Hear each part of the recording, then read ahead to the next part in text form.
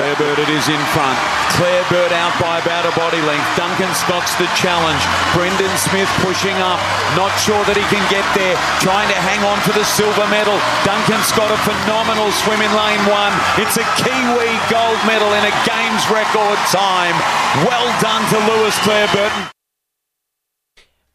17 from 12, and he is one of our brightest young Olympic stars and a genuine red-hot chance for next year in Paris. Obviously dominated the Commonwealth Games with some very fine efforts, and Lewis Clareburt's been good enough to take a call into the SENZ, the show today. Morning, Lewis. How you doing, man?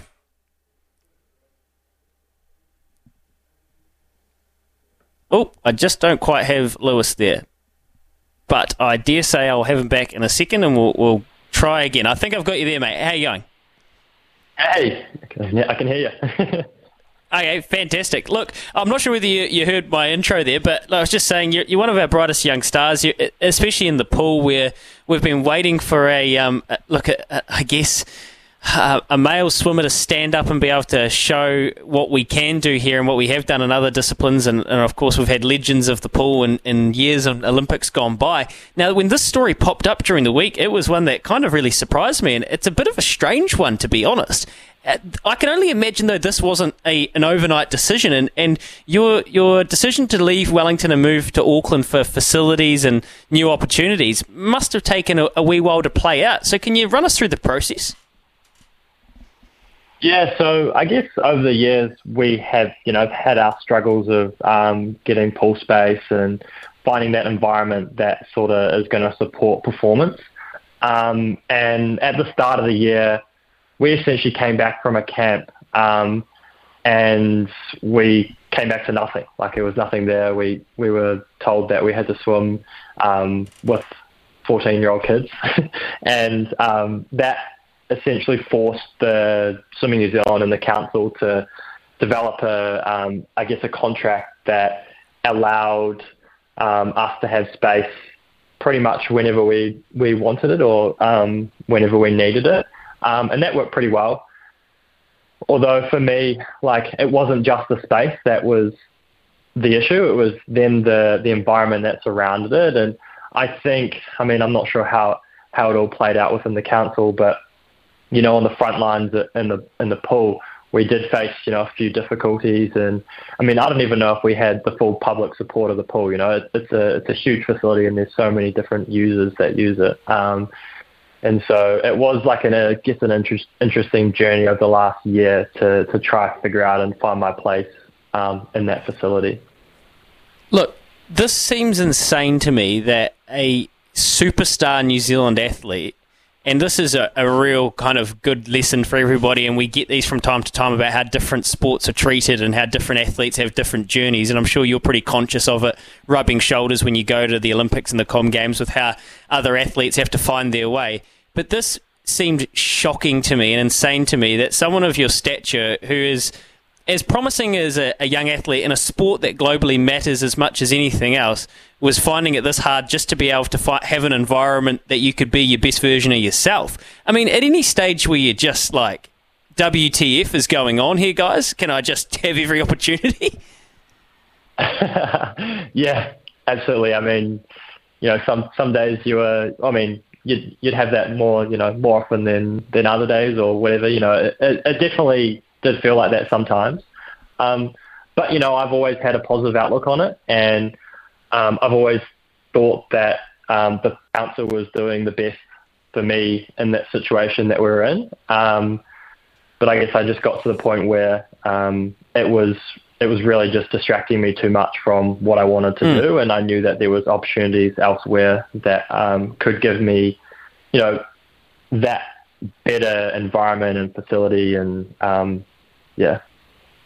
So in your sport, seconds and time matters so much, and every incremental gain, and I followed your career and I've seen you talk about this before, every incremental gain matters so much, especially when you get to the pointy end.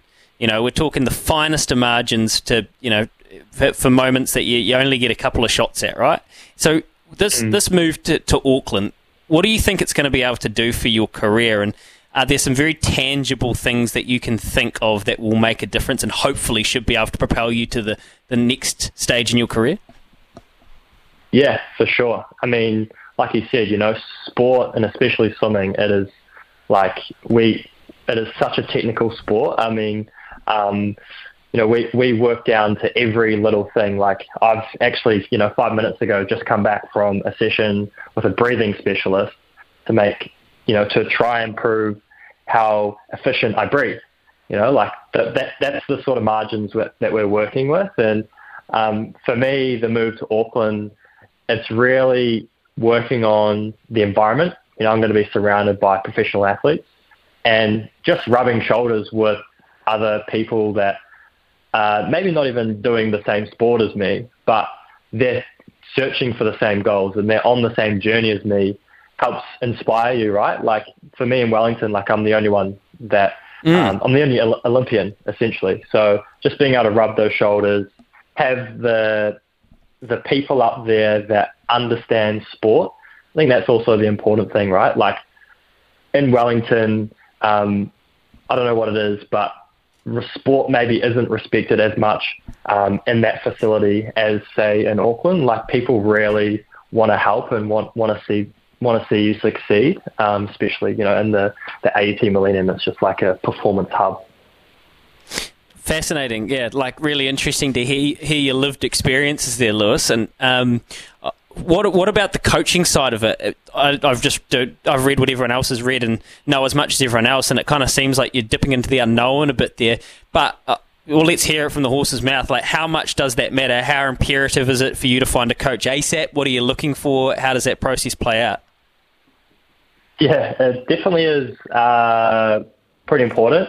We're not like I don't know other sports, but like a runner that doesn't hugely rely on a coach, on the day-to-day stuff. We rely heavily on the coach to set the culture, to set the training schedule, to set the plan. So that is an important aspect. And, I pretty much have given myself 2 weeks to walk into a program, that it would set me in and start creating that plan for me. I do have a lot of trust that I will be able to find that. And there are people out there. I've already been talking to them, obviously, I'm at the point where I've pretty much got a decision that's ready.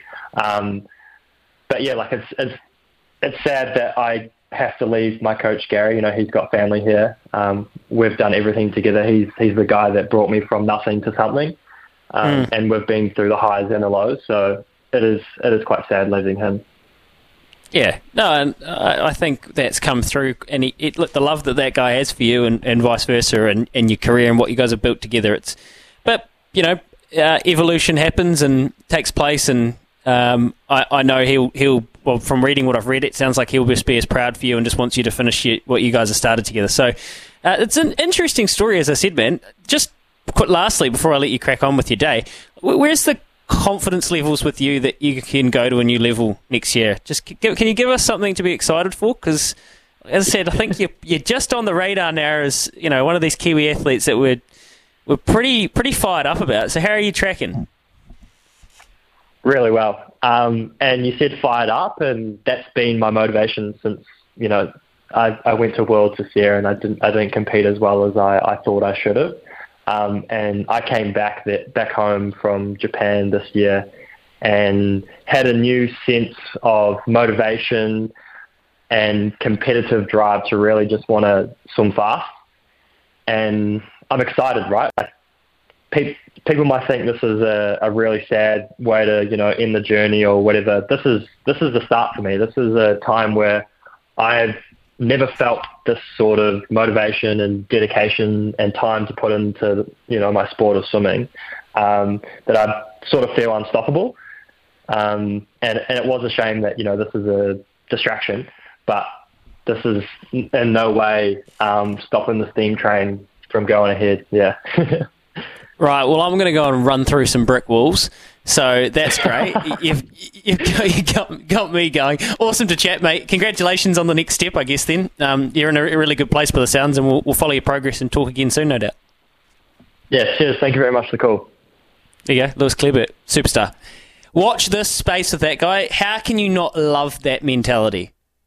Not sad. Next step. Fired up. Let's just swim fast. Get it done. There's a bit of that Marcus Stoinis energy from earlier in the show, if you remember that. Absolutely love it. Star in the making, if not already. 6 away from 12. SENZ always delivers on weekends, especially on the mail run, 8 to 10 Saturdays, with Louis and